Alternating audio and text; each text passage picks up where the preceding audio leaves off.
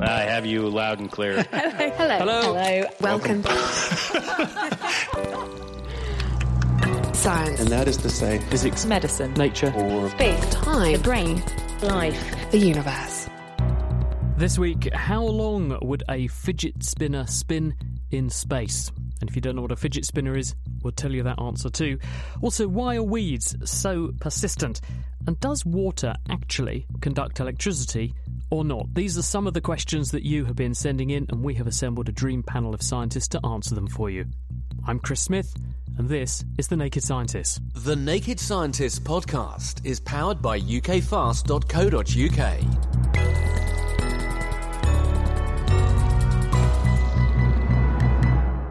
First, let's meet our panel of people. We have Beverley Glover. She's a plant scientist at the University of Cambridge. She's also the director of the Botanic Gardens in Cambridge. So, Beverley, what are you planning for at the moment? Well, lots as always, Chris, but I think the big excitement in September is getting ready for our big Apple Day on the 22nd of October. That's where we try and sort out the best of the science of apples, the horticulture of apples, what you can cook with apples, and, of course, lots of apple tasting with usually 30 or so heritage varieties to try as well. So it's a very big deal for us, and it takes a lot of getting ready for. It's a big mouthful. The apple's amazing.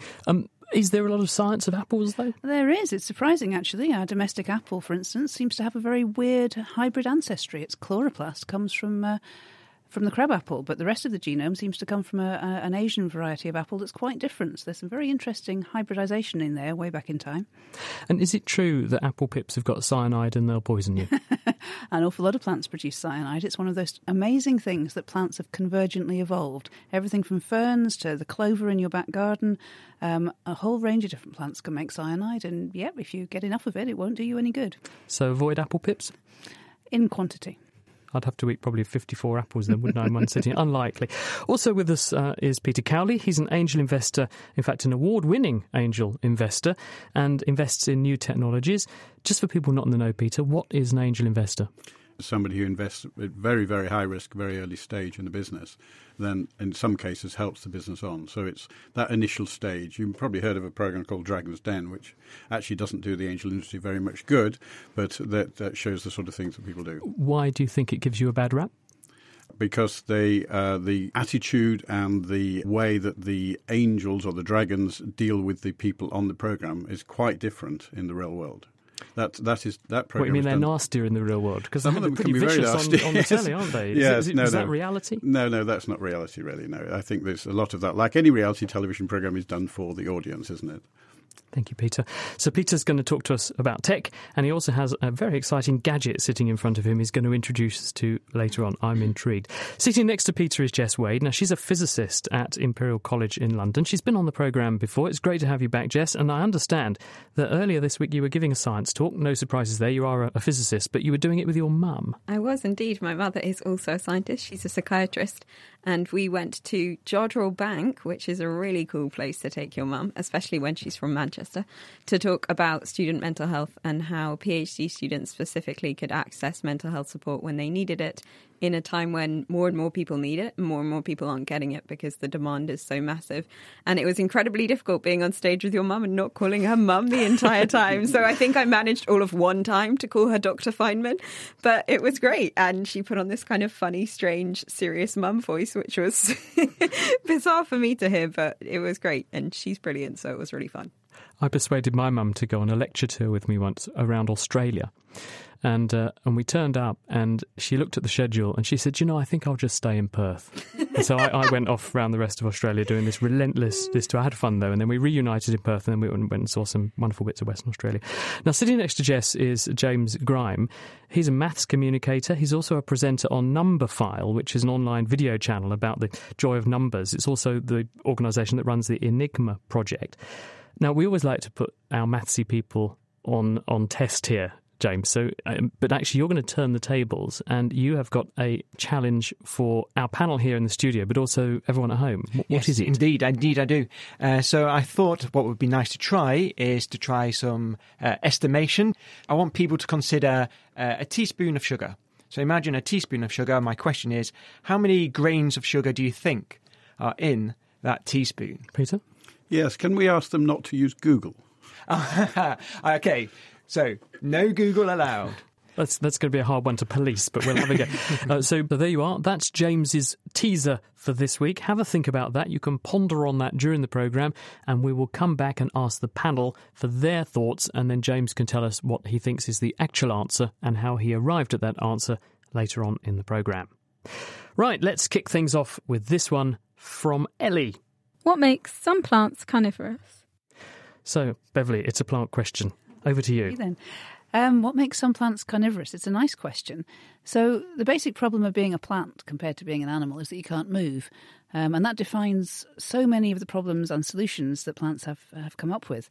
So it all comes down to nutrients, and particularly to nitrogen.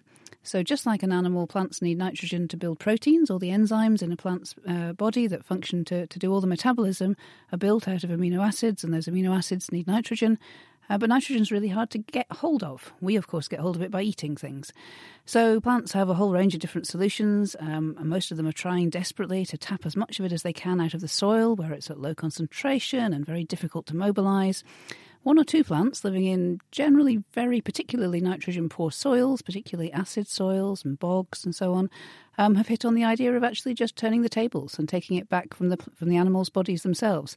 So they tend to have trap mechanisms that trap insects in place, and then once they're trapped, they use proteases and other enzymes to digest those animal bodies and get the protein back for themselves. They're still green, though, these plants, aren't they? So that means they must have these chloroplasts that enable them to photosynthesize, make chemical energy using the energy in sunlight. So why do they bother doing that if they can just grab all their food from the air by being a Venus flytrap, for example? They wouldn't get very much food that way, actually. It's a very inefficient way of getting carbon from an animal's body. Much more efficient to do it by photosynthesis. Plants are much better at getting hold of carbon than any animal is. And so they have the best of both worlds. They're getting the carbon from the atmosphere and the nitrogen from the animals' bodies all at the same time. Do you have any success growing these things at the Botanic Garden? Because I was intrigued by them. Everyone here, I mean, have you all kept these things? Like Venus flytraps are a sort of staple for children, aren't they? And they all died. I never managed to keep them alive. I used to feed them diligently. Maybe I overfed them. Maybe it was a case of sort of a Venus flytrap obesity. I think you overfed them. So I can personally tell you that if you feed them tuna, they die pretty quickly. Tuna? That doesn't go down well. Why would that happen? I guess your average Venus flytrap doesn't meet many tuna in the wild. But who was feeding it tuna? Well, I was, just to you see did what it. would happen. Okay. An experiment. Always the scientist. Okay. No, they actually don't need very much nitrogen. There's enough nitrogen in a very infrequent dose of small fly to keep your average carnivorous plant alive. But you're probably also growing it in the wrong soil. They need quite acidic soil types, and most people are treating them too nicely, effectively. It's also worth thinking about using British native ones, actually, if you're growing them here in this country. We tend to look at the exotics, but actually our own butterworts, for instance, a bit less exotic looking than a Venus flytrap, and they trap their insects with sticky hairs rather than clever mechanical traps. But they're that little bit easier to grow and look after. I'll bear that in mind. Thank you very much, Beverley. Now, James, a fellow mathematician, has been in touch with this one for you. Hello, naked scientists. My name is Bobby Seagull, and I was captain of Emmanuel College, Cambridge, on last season's University Challenge. The question I have for you is, why is 42 the answer to the universe? Well, it's good to know that he's asking us a question for a change rather than having to be asked a question. So what do you actually think, James? 42, why is that a magic number? 42 is a significant number because it was used by Douglas Adams as the answer to life, the universe and everything in The Hitchhiker's Guide.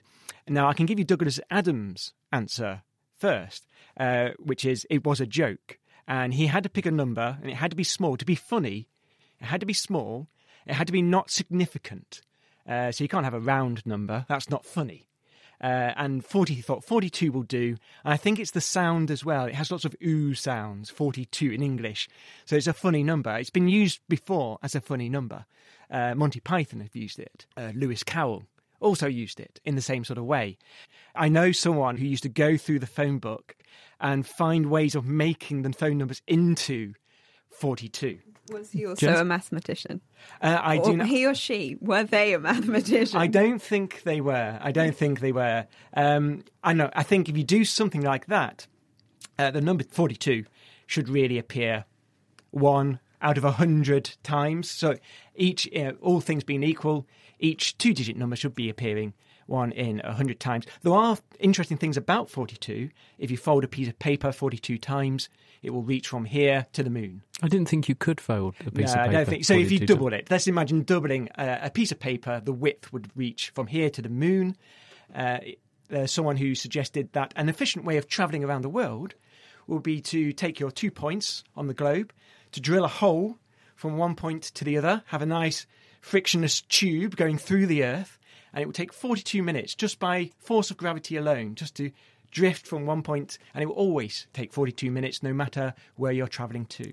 The only problem with that is, of course, that the pressure that the air would be under in that tube, because obviously as you descend further towards the centre of mass of the Earth, gravity means that you're making the gas more and more dense. The density of the gas in the middle of that tube, I think I'm right, aren't I, Jess? It would be something like running into a brick wall. So It would probably take you a lot longer than your 42 minutes. Yeah, Beverley? There's another answer. I've seen various calculations on how many kingdoms of life there are. It's very hard to decide how many kingdoms. Everyone's taught 5 at school: plants, animals, fungi and so on. But most of the kingdoms of life out there are microbial, and they all look the same to us. They differ in their chemistry. And some of the analyses of how many kingdoms there are in biology come up with 42 as an answer. I am not surprised. I think it's an example of a kind of confirmation bias. If you go looking for it, you will find it. So we blame Monty Python and Douglas Adams, but beyond that, it's just because it sounds nice to say.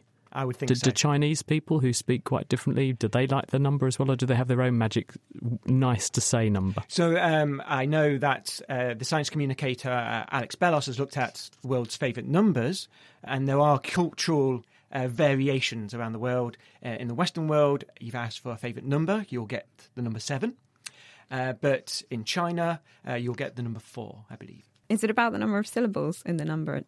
I know that I've heard that Chinese people are much more mathematically minded because there are far fewer syllables in their numbers, especially so going from 1 to 10, they can learn those much, much quicker than we can. I can't speak to that. I know they have different systems of learning things, though. Thank you very much. Now, Jess, we'd like to just ask this question of you. I've got here in front of me, I had to borrow this from one of my children. This is a fidget spinner. Now, for people who are not familiar, which I wasn't until my kids came home with this thing, it's a bit like a mini propeller, which you have a sort of central spindle that you pinch between your thumb and index finger, and it has sort of propeller blades sticking out, and you spin it, and it spins around on a bearing and goes around for a really long time, and it just about makes noise, which I'm making by holding it near the microphone. We got this question from Sean, who got in touch on our Facebook page, and he said, how long would a fidget spinner like that spin if you span it in space? I think Sean has to think about all the forces that are slowing the fidget spinner down once you start spinning it. And have you done any experiments at home where you started off spinning and see how long it can spin for and time it? Have the kind of audience of the Naked Scientists, or have you tried it? Oh yes, the kids have been actually doing that, and actually they're having competitions to see who's got the best bearings in their fidget spinner. And what kind of time can they get to? Oh, something like 1.5 minutes, 2 minutes. So I think that's kind of important, what you said before about bearings. So it's working because of angular momentum, and angular momentum is conserved. We don't get rid of angular momentum, it's just transferred from one thing to the other. So once you angular momentum being, okay, you can imagine it really nicely when you think about a ballerina or an ice skater spinning round, and the person starts to spin round and puts out their arms are out when they start spinning around, and they spin around really, really slowly. And as they bring their arms in, they start to spin around much, much faster, and that's because angular momentum is conserved, and it's actually that the moment of inertia, the thing stopping it spinning round, is much, much smaller when you've got your arms inside. So it's kind of this motion in rotational direction. So instead of moving a big mass through a big circle, you move the same mass through a much smaller circle. Exactly. So right. Therefore, you have to go faster to keep everything balanced. To keep and that's why balanced. your ice skater or ballerina speeds up. And the fidget spinner has got this property, angular momentum, and it can't get rid of it. It can't stop spinning. It can't stop spinning. And actually, the way that it stops spinning is because it transfers a tiny bit of that angular momentum to the Earth. So as it's spinning round, it makes the Earth spin round the other way a tiny, tiny bit slower. And it starts to slow down over time. The other thing that you have happening when you're spinning a nice little fidget spinner in here is you have air resistance. So you have something pushing it back. You have something that it's going up against. And you obviously have this friction of this ball bearing. So lots of things are going against your nice fidget spinner. making it slow down in about 2 minutes. If you took it up to the ISS, and I'm sure they'll take one up to the ISS the next time they go International Space Station. Yeah, sorry, International Space Station, friends, biology friends, but you probably knew that. But if you took one up to the ISS, you're reducing that force of gravity, so you've really only got the air resistance. So you've got air resistance going against you, and it would probably still take, I mean, you could do it in probably years, I'd say, if you were reducing the air resistance. If you put it on the outside of the ISS, you're going to a much lower pressure. There's much less air resistance out there.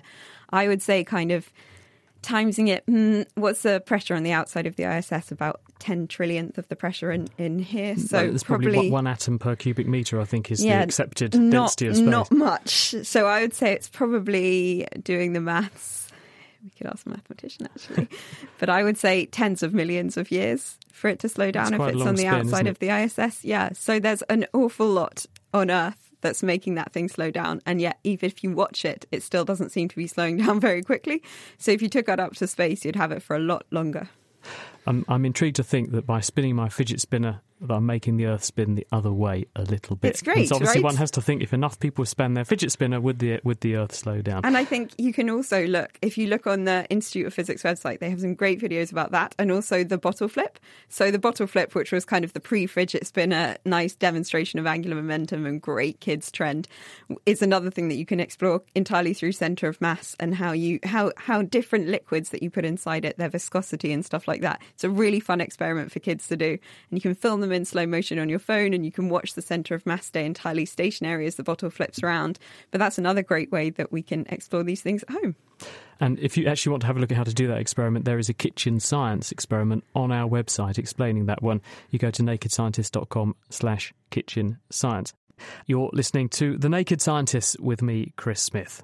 And today we've got a panel of experts who are taking on your science questions. So if there's something that you've always wanted to know, do get in touch, ready for our next programme. You can tweet at Naked Scientists or email chris@thenakedscientist.com, and your questions will be in that show. On the way, we'll find out whether we can detect deep underground water and how. Does divining really work, essentially? How did the coding machines that were used in World War II work? And also, why are bees really important to plants? But before that, though, Peter, we're actually going to whiz on to this question, which is coming from Stacey. What is Elon Musk's Hyperloop transport system? I must admit, I'd never heard of a Hyperloop transport system, so you're going to be telling me as well. Chris, I'm surprised you haven't heard about it. You've heard about Tesla, of course, and SpaceX, no doubt, but Hyperloop's something else that he's working on. And this comes back to the 42 minutes to some extent, because it's a tube that is evacuated and then will transport people from one place to another. So if we go back to when I was growing up in the 60s, that we had, which there still are, places in retail in department stores which would move the cash around. So you'd put something in a little container and it would get sent off from the cashier's desk somewhere. The cash would then be changed and would come back down to the store. That's exactly the same thing. So this is a long tube with a vacuum in it and then transporting down the tube a set of people. Invented in, actually patented by a guy in the 20s, actually, Robert Goddard. And Elon Musk has actually done this in an interesting way. He's made it open source, which means that anybody around the world can use these ideas. And there's about 400 or 500 people working on this around the world. And the ones that are closest to happening are the one between LA and San Francisco, one in Abu Dhabi, and one in South Korea.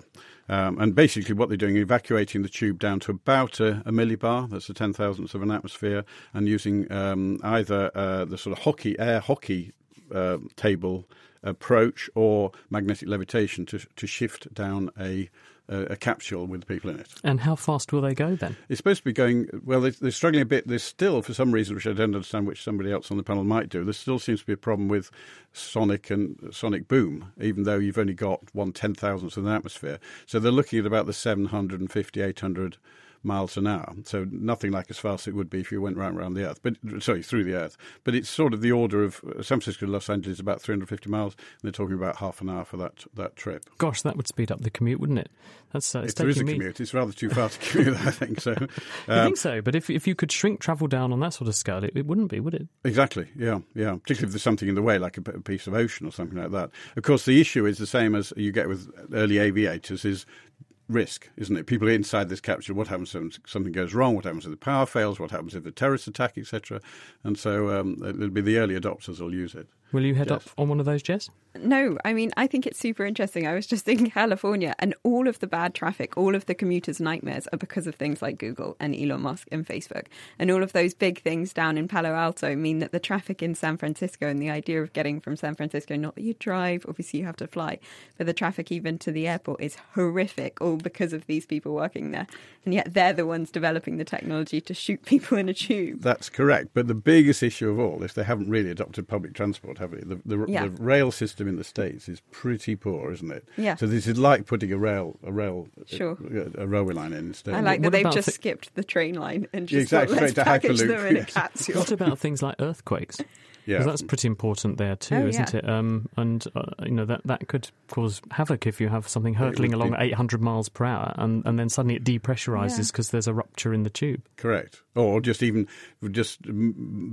slightest variation, it's going to catch the sides. Yeah. And then who knows? So would you say, is it fair to say this is not something you'll be investing in soon, Peter? Are you out? I'm definitely after this one to use the Dragon's Tail power. Thank you very much. Exactly. Bit more biology now. Terry's buzzing about this one. I've often heard that bee populations are declining, and we should be worried about this because if bees die out, it will be a disaster for our plants. But why is this? Why are bees so important to plants? Beverley? Sounds like another one for me. So back to my same point that actually most of the things that define how plants function compared to other organisms is that they can't move. They're rooted to the spot. But just like any animal, they need to find a mate, and they need to get the male gametes from one plant, so the sperm from one plant, to the female gametes, to the eggs of another plant. And the way they do that, they have to find somebody else to carry the stuff around for them. And the most successful and most commonly used and most popular thing for a plant to recruit to carry its pollen grains, they contain the sperm, around is a bee. And the reason for that is that bees are pretty smart. They can learn things. They can manipulate complicated structures. They're quite big. They can manage heavy flowers. They've got good colour vision. They can read cues and signals in the flower. And so actually they're really, really good pollen vectors for plants. And an enormous number of plants rely on bees to get the male gametes from one plant to the female side of another.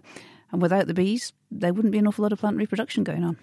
I did read a paper where scientists were showing that plants lace their nectar with caffeine, and this seems to reinforce the memory of the bee for that particular flower strain and may also give the bee a bit more energy. Now, is this true? It's a cunning strategy. It's a lovely paper.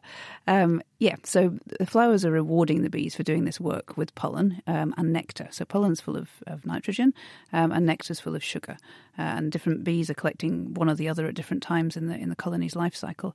And you can put different things into your nectar and pollen to make them more attractive, less attractive, or to attract specific insects. So the basics in nectar are sugar and water. There are sometimes other micronutrients in there. The concentration of sugar might vary. The specific type of sugar might vary. And yes, some plants, it's not that common, the citrus family are quite good at it, put caffeine into their nectar. And the experiments people have done have shown that bees form a search image of those flowers with caffeine in the nectar better and remember them better than they do flowers that don't have caffeine in the nectar. Jess? Can I ask a physics-related bumblebee question? So bumblebees feel magnetic fields, right? Mm-hmm. Do other insects feel magnetic fields? We don't really know yet. There's some work on that and on how that works in perception, but insects it's an enormous group, and there's a lot of variation in there. A lot of them have different visual systems, different sensory systems, and different cognitive systems. So we don't really know yet who can do what. It's extraordinary to think that they can navigate by magnetism anyway. That solves that one. Thank you, Beverley. Now, returning to the caffeine point, James, I once heard it said, I think Marcus de Soto said to me that a mathematician is a machine for turning coffee into mathematical formulae and papers. I don't know whether that's true or not, but perhaps you can answer this question for us, which is from Amy. How did the coding machines in World War II work? So this is a reference to Enigma, isn't it? Yes, well, there are more than one code machine in World War II. We'll start with Enigma. So that's the famous one. That's the machine that was used by Nazi Germany in World War II to send their secret messages. So how did it work? Well, mechanically, it's just a circuit. It's just a battery connected to a light. So you press a button, press a letter A, for example, and the battery will connect to the letter T, and it lights up. Now, what happens next is inside there is a wheel, and that wheel will turn. Now, inside the wheel, it's full of wiring. So that's where all the wiring is. So when that wheel turns, all the wiring gets turned, which means the battery is connected to a different light, which means if I press A again, it will become a different code letter. So it's constantly changing. That's what made Enigma so difficult to play. So how did you decode it then if you didn't know where they started on the wheel? So to decode, what you need to know is the correct starting position. So maybe miles away, you have your second German officer. They have an Enigma machine as well, set up exactly the same way as the first one. Then they type in the code, it will decode the message for them, because mathematically what the Enigma machine does is it turns 26 letters of the alphabet into 13 pairs. So if I press A and it becomes T, then T will become A. So it codes and decodes itself. I see. Right. And so when Alan Turing and his colleagues broke this code famously, how did they do it? What was the breakthrough? So, I think I should, just to be fair, we should mention that the Polish did this first. The Polish actually broke the code in 1932, so long before World War II. Fantastically, though, they managed to work out how the machine worked without ever seeing the machine, just from the codes alone. Love that. Just completely able to reverse engineer how the machine worked itself. And then they could build their own replicas. The Polish did have methods to break those codes. Those methods were a little bit fragile and were likely to stop working. So this is what the British needed to do. They needed to come up with a method that could replace those Polish methods. Alan Turing had a method that used a flaw in the machine. I talked how the machine connects one letter to another in a pair. Well, it makes 13 pairs. This means that a letter cannot be connected to itself. Now, that was a small clue. That's not much. It's a little clue. But it's just enough to start breaking the code. And so how did they do it then? Because you still don't know if you see a string of random, what appear to be random numbers or gibberish, how do you work out what was connected to what the day that they wrote that message, where the rotor was effectively? So what you have to do is make a guess. So you guess a word or a phrase that might be in that message. What the Germans would do in 6 o'clock in the morning, every morning, they would send a weather report. So it was a standard letter, it was a standard form. You knew what that weather report said, apart from the actual weather. You knew what that said. So you could use a phrase in that weather report, and you would try and find it where it fits in the code. And we have a clue, a letter can't be itself. So if we use the word weather, or Wetter in German, we know that a W can't become a W, an E can't become an E. Right? So we can find where it fits. We can't have a matching letter. That's not allowed. When we find a position where it fits without a match, that bit of code might be the word weather. Now we need to find the correct setting that makes that true. So the weather is always our downfall, isn't it? Thank you very much. It was very useful. Jess, quickly. Do you house an Enigma machine? Do you have one? I do look after an Enigma machine. That is cool. It is cool, isn't it? I think I've seen one. Simon Singh brought one to a talk we organised. It probably was, actually. It's very impressive. It may well have been the same machine that I look after. Thank you. Now, Peter, this question's come in, and someone wants to know what actually happened to Google Glass. And yeah, you're right. It seems to have completely vanished. So what was Google Glass? And for those not in the know, and where's it gone? Yeah, Google Glass was introduced in 2013 and sort of disappeared a couple of years later. It was a set of glasses that had built in an Android computer, a camera, and earpiece and a microphone. And the idea behind it was that you could effectively use it as, and it had a projection as well onto the glass, so you could actually see a screen. So the idea was effectively a wearable computer. But there were a number of things wrong with it. The most important thing of all was the privacy issue. And I remember being at a pitch event once where somebody was pitching to me, and this guy said, "Do you mind if we record the pitch?" And there was about 6 of us in the room, including somebody from Imperial College, and we looked at each other and thought, we can't really say no because we're technology investors, but we don't really feel very good about it. And that, I think, was part of the problem that pushed back on it. But Google have reintroduced it, actually, only just recently in the last couple of months, an enterprise edition. So what they've done is upgraded it. They've made it obviously better. Technology moves on. They've also made it as a module which will fit onto safety glasses. It'll fit onto spectacles, prescription spectacles, etc. And it's been used in the industry for quite a long time, in the last couple of years. It's been used for picking, so you're picking stuff off shelves, for instance. It's being used in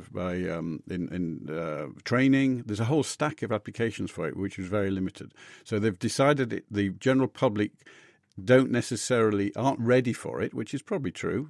It's also got a red light that says it's recording as well, but that's fairly minor. I'm sure that could be covered up if necessary. So effectively as a business tool, it's out there still, and that will grow, there's no doubt. Whether it goes back into, or when it goes back into the public domain, I'm not sure. Thank you, Peter. Now, onto this somewhat chemical conundrum, I think. This is coming from Thomas, who's listening to us, and he says, I want to know, why does H2O, water, not conduct electricity very well, but tap water and pool water does seem to conduct electricity much better? Why is this, Jess? This is a great question, a great nice chemistry question that you can do some experiments with at home. Basically, H2O, as Thomas puts it, doesn't have any kind of ions in it that could move the electricity around. So to move electricity, you need something that's going to transport it. And you need something like the nice salt that's in most tap water or the chlorine that's in pool water. And these things, salt contains sodium and chlorine, and these things can capture the electricity and move it through the liquid and take it to the other side. So if you've got a battery, you could check that it's working. You can also do another really neat experiment at home where you get those sports drinks. So sports drinks make kind of big claims about the electrolytes that they have inside them. And you can actually test that by setting up a kind of little circuit and seeing whether you could conduct through a sports drink, because those things should also be able to conduct electricity. So if you have a swimming pool, you can do it because you can use the chlorine ions. If you've got normal water, you can do it because it's probably got salt in. And you can get rid of most of the minerals, I think, within water can't conduct. So that's your limiting factor there. You have lots of stuff inside normal water that you get out, but they're not conductive. So you need something that can conduct. So would pure water, pure, clean, distilled water still conduct electricity or not? No. Not at all. If it didn't have any salt in it, it shouldn't conduct electricity at all. It's a little bit ionised, though, isn't it? You get a tiny bit of breaking of the H2O goes into a bit of H plus and a bit of OH minus. Okay, so probably you can get a teeny bit, but probably nothing that we could detect. Nothing that would be meaningful. Nothing that would be meaningful for Thomas. Okay, there you go, Thomas. Thank you very much.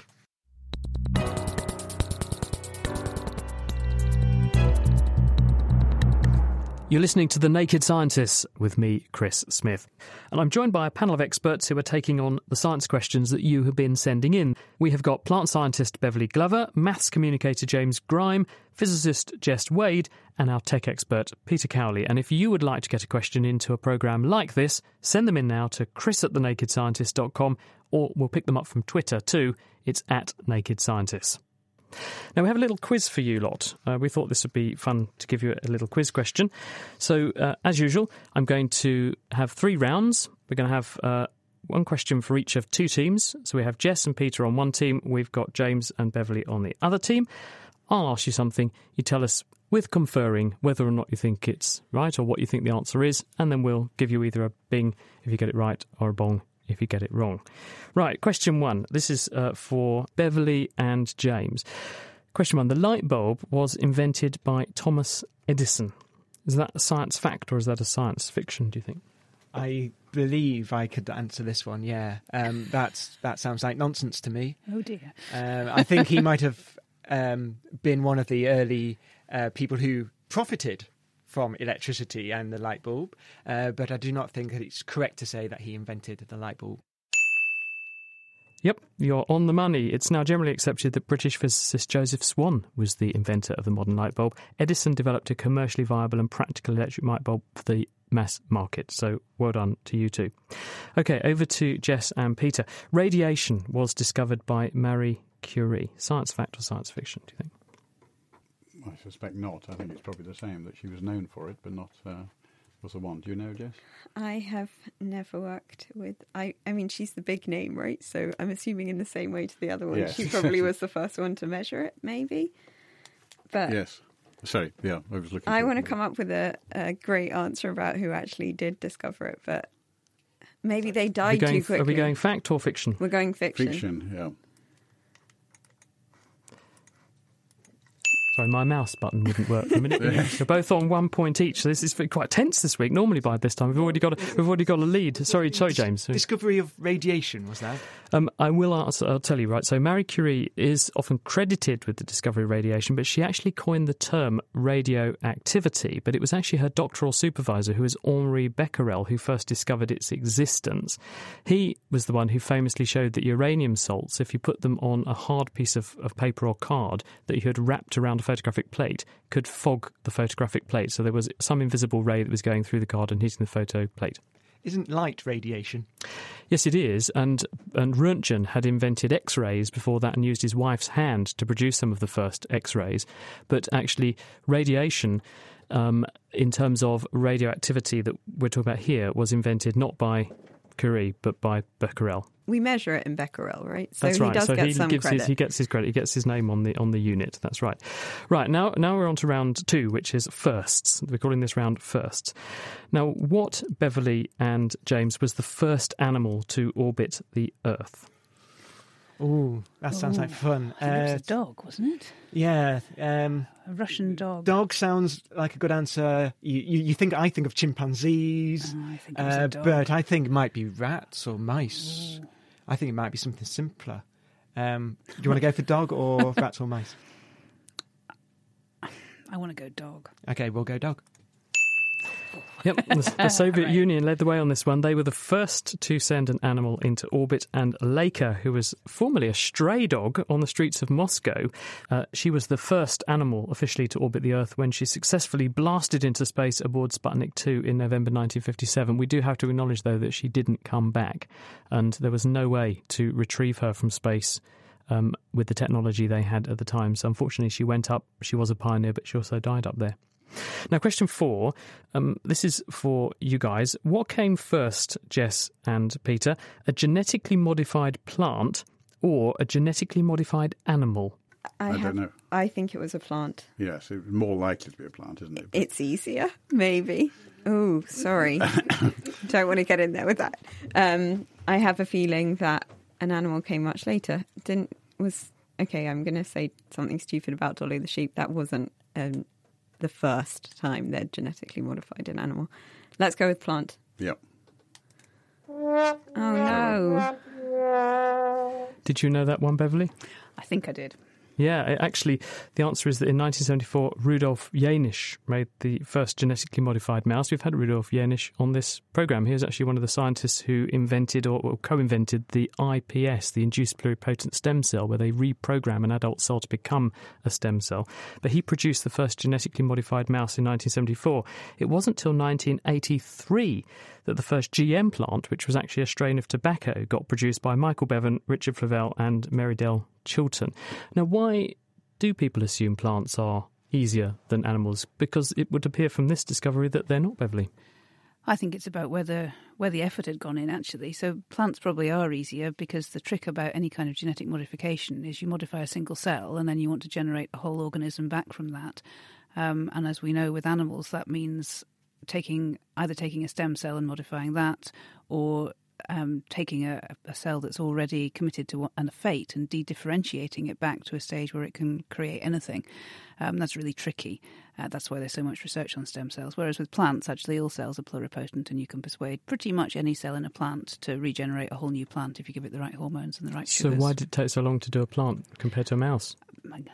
There's an awful lot less plant scientists out there than there are animal scientists. That will be the reason then. Right, OK, Beverley and James, in 1 second, we want now what's larger. So this is all about size or scale.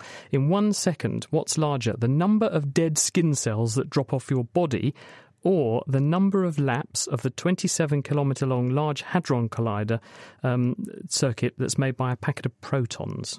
So what's more, dead skin cells falling off your body every second, or the number of laps done by a packet of protons in the 27-kilometre-long loop of the Large Hadron Collider?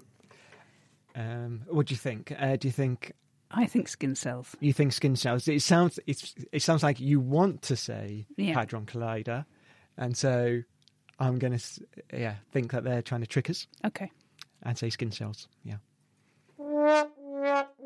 Too clever. No, the answer is the proton lapse, actually. Scientists estimate the average person sheds about 500 million skin cells in a day, so that's about 6,000 dead skin cells dropping off you every second.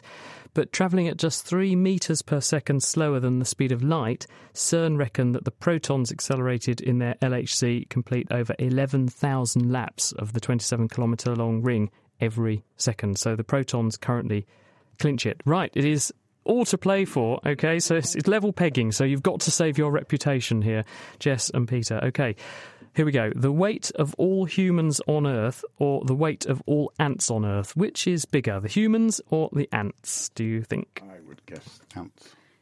The number of ants on this globe must be astronomical. Yeah. Astronomically more. I'm with you on ants. Yeah. They're underneath as well. They win. Yeah. No, I'm sorry. Actually, it's the humans. Okay, ants What weigh. if we take out China? Ants weigh about 5 milligrams, and we think, although we don't know, but scientists think there are 10,000 trillion ants on Earth. So a likely estimate for their combined mass would be about 40 billion kilos or so. There are over 7 billion humans, though, and their combined weight is more than 300 billion kilos if you take everyone over the age of about 15. So we outweigh the ants by almost an order of magnitude. But historically, if we'd been doing this quiz in the 18th century, you probably would have been right, because scientists also extrapolated backwards and suggest that around the time of the Industrial Revolution, so the 1700s, ants did probably outweigh us because there were fewer people around. Can I challenge the 5 milligrams per ant? You can certainly challenge it. I'm not going to give you a point. Seems remarkably low. Well, no, 200 it's true. gram. Ants range between about 1 milligram and about 50 milligrams for some really big ones. Right? So actually, yes. And if you look at the... Beverley, do you know about ants? Yeah, and you even get variation on that kind of order of magnitude within a single ant species. So within a colony, you've got worker ants and soldier ants and the different types of ants, and you can have enormous variations in size. Scientists actually use them to try and understand how body mass and things like claw sharpness scale with size, because they're such a variable group. Now, isn't that wonderful? We've ended with both teams scoring the same, so you're level pegging and you depart with your reputation intact. You're listening to The Naked Scientist with me, Chris Smith. And this week we're answering the science questions that you've been sending in, helped by this wonderful panel of scientists. And thank you very much for lending your brains to our quiz this week. Now, we have a question here from Chris Heron, who wants to know... We hear from time to time they've discovered a new highest known prime number, but this is now over 17 million digits. So I know we can't possibly know all the prime numbers up to that. So what I'd like to know is how far up do we actually know all the primes? Thank you for that, Chris. James, what do you think? So prime number, you may remember from school, are those numbers that can only be divided by 1 and itself. You're right. You will hear in the news announcements about, the newest, largest prime number we found. The reason that's important is we do use large prime numbers in encryption and in internet encryption. But also it's an exercise in our computers, in computational power. And so that's why we have holes. We haven't been working out the primes one at a time, which you can do with ancient methods by sieving through the numbers. What we have instead are probabilistic methods to work out extremely high prime numbers. No, we haven't been working through them one at a time. Where does it stop? Where is that first gap? It must be huge. I do not know that number off the top of my head, but it must be absolutely massive. Riemann, who is a famous mathematician, had a prize. I think it's $1 million has been put up, isn't it, for someone who can come up with a formula for predicting prime numbers, but it's never been claimed. That's right. That's the Riemann hypothesis. So Riemann, this must be around 1850, came up with this function that could be used to work out not where the prime numbers are, but where we're counting the prime numbers. So we want to know how many prime numbers are less than 100. So I don't know what that is. I think it's like 22 of them or something. You might want to know how many prime numbers less than 1 billion. Right? So we need to know that proportion. Riemann had a method for working out what the error might be in that formula, and that will help us predict the pattern in the primes. Let's hope so. Then you could make yourself $1 million, couldn't you? If you can... And then you can claim the prize. This $1 million prize, absolutely. Wonderful. Thank you very much, James.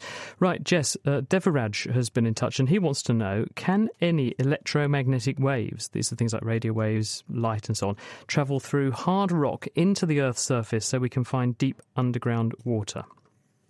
I think that they do detect deep underground water using this. I think first you can do it with electricity in a similar way to what we were talking about before about water being non-conductive. You can basically put electricity into rocks and set up 2 little electrodes and find out water based on how non-conductive your rocks are. So you can make estimates about how conductive different rocks are because of the ions that are inside them. But does that tell you that there's a big pool of water at Well, so you position can, X because underground? you can make it a educated guess about how conductive a surface should be based on the rocks that are inside it. And then you can tell how non-conductive it is because of this big body of something that's basically an insulator. But you can also do much more clever ways, kind of a bit similar to MRI. So you can excite the kind of hydrogen nuclei inside water and look at the signals that they give off. And you can use that to estimate how much water is under there. And then you can even do more clever things. When you've got this water, you can find out how old it is by doing things like carbon dating. So you can figure out how old this pool of water is and the kind of flow and stuff like that by looking at that. And a V-shaped birch log, is that good? Yeah, you can do that if you've got a nice tree, I think, if you're going into that way. No, but I'm pretty sure you can detect waves underground, right? You can detect electromagnetic waves underground, and that's actually probably how an awful lot of earthquake detection and stuff like that happens. So, thanks, Jess. Right, Beverley, talking of the ground, there's never a shortage of weeds. And what Lucy wants to know is, why are weeds so hard to get rid of? Why do they persist? Well, that's because that's what their job is. So there are basically a group of plant scientists set out a theory for ways to be a plant, different ways to approach life as a plant about 30, 40 years ago now. And they said, you can be a kind of stay still and grow slowly and hang on to all your resources plant, something fairly grumpy like a cactus. You can be a grow fast and strong and beat all the competition but not reproduce very quickly plant, so you might think of something like a bramble. Or you can be a live fast and die young plant, so live fast, die young, but throw out a lot of seed while you're doing it.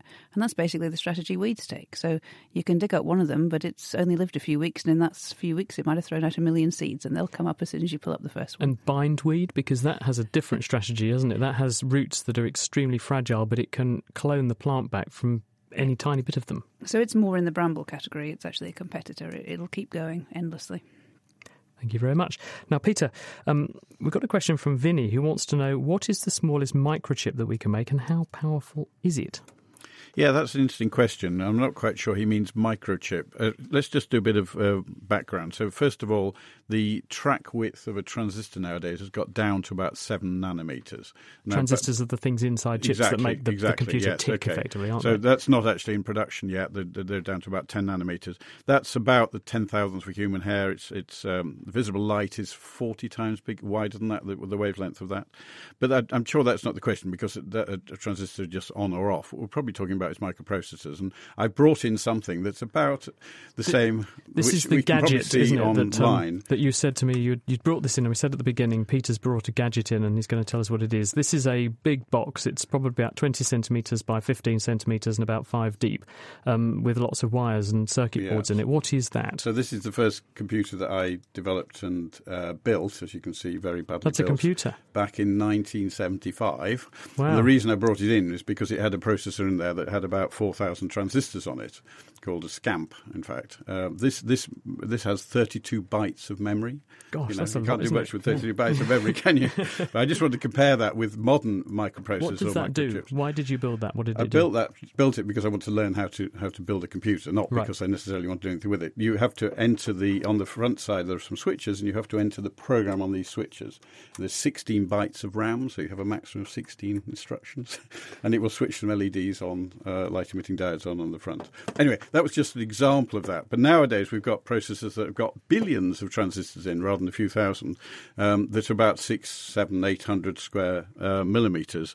And you've got GPUs, which are even more. But I think actually... That's graphics processing units. The question is possibly to do with how are we going to do it in the future? Quantum computing, where you've got multiple these quantum bits, or there's an investment I nearly made here in Cambridge, which was storing data as strands of DNA. Then you've got something. Then you've got petabyte. You've got huge amounts of volume of data, possibly as much as there's on the Earth, in the size of a bucket, really.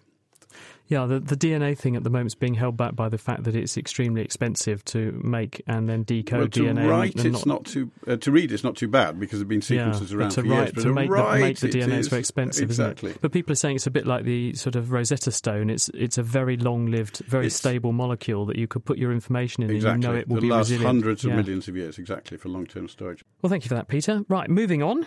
Beverley, we've got this question here for you, which says, is it better to water a potted plant from the surface of the soil or putting some water in the saucer underneath so it comes up through the ground underneath? I must admit I've wondered this as well, because I'm guilty of just sort of plonking some water on at the bottom of the stem. Am I doing a bad thing? Well, you might be. One of the biggest insults one of my gardeners at the Botanic Garden can say of another of his colleagues is that they're a classic overwaterer. And a classic overwaterer always waters from the top down. But actually, it doesn't really matter which way you do it, so long as you don't leave them sitting in it. So the problem with water from a plant's point of view is that their roots need to be able to respire, just like the above-ground tissues. They need to be able to take in oxygen and give out carbon dioxide, and they can't do that if they're waterlogged. So long as whichever you do, you give it a few minutes and then you drain away the excess, it'll probably turn out all right. Because someone said to me, you mustn't water your African violet from the top because it will go all rotten and mouldy and manky. And I must admit, I did water an African violet like that. It was my wife's and I killed it. And I felt terribly, terribly guilty. Am I off the hook? I think you are off the hook. You'd have killed it either way. Oh, thanks. Thank you very much, Beverley. So I want to canvass everyone here and ask you, James said, how many grains of sugar are there on a level teaspoon? So let's just go around the room and have your estimates. Beverley, how many would you pick if you had to pick a sugar count?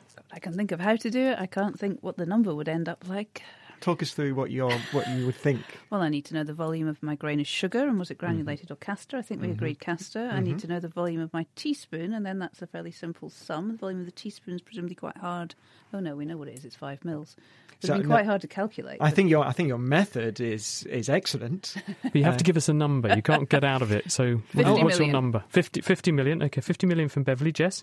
I weigh lots of small stuff in the lab. I was going to say before, I work in printed electronics and we use tiny, tiny little amounts of polymer or a small molecule. I would say that a grain of sugar weighs about 0.5 milligram. It's about, I've got here 0.2 milligrams. Okay, so I'm going to go with like 25,000. 25,000 particles. And Peter? I'm going to use a special number, 3 to the power of 6. 3 to the power of 6. And what's 729. 729. Now, I know it's too low, but I suspect Not 42. No, I couldn't get it that low.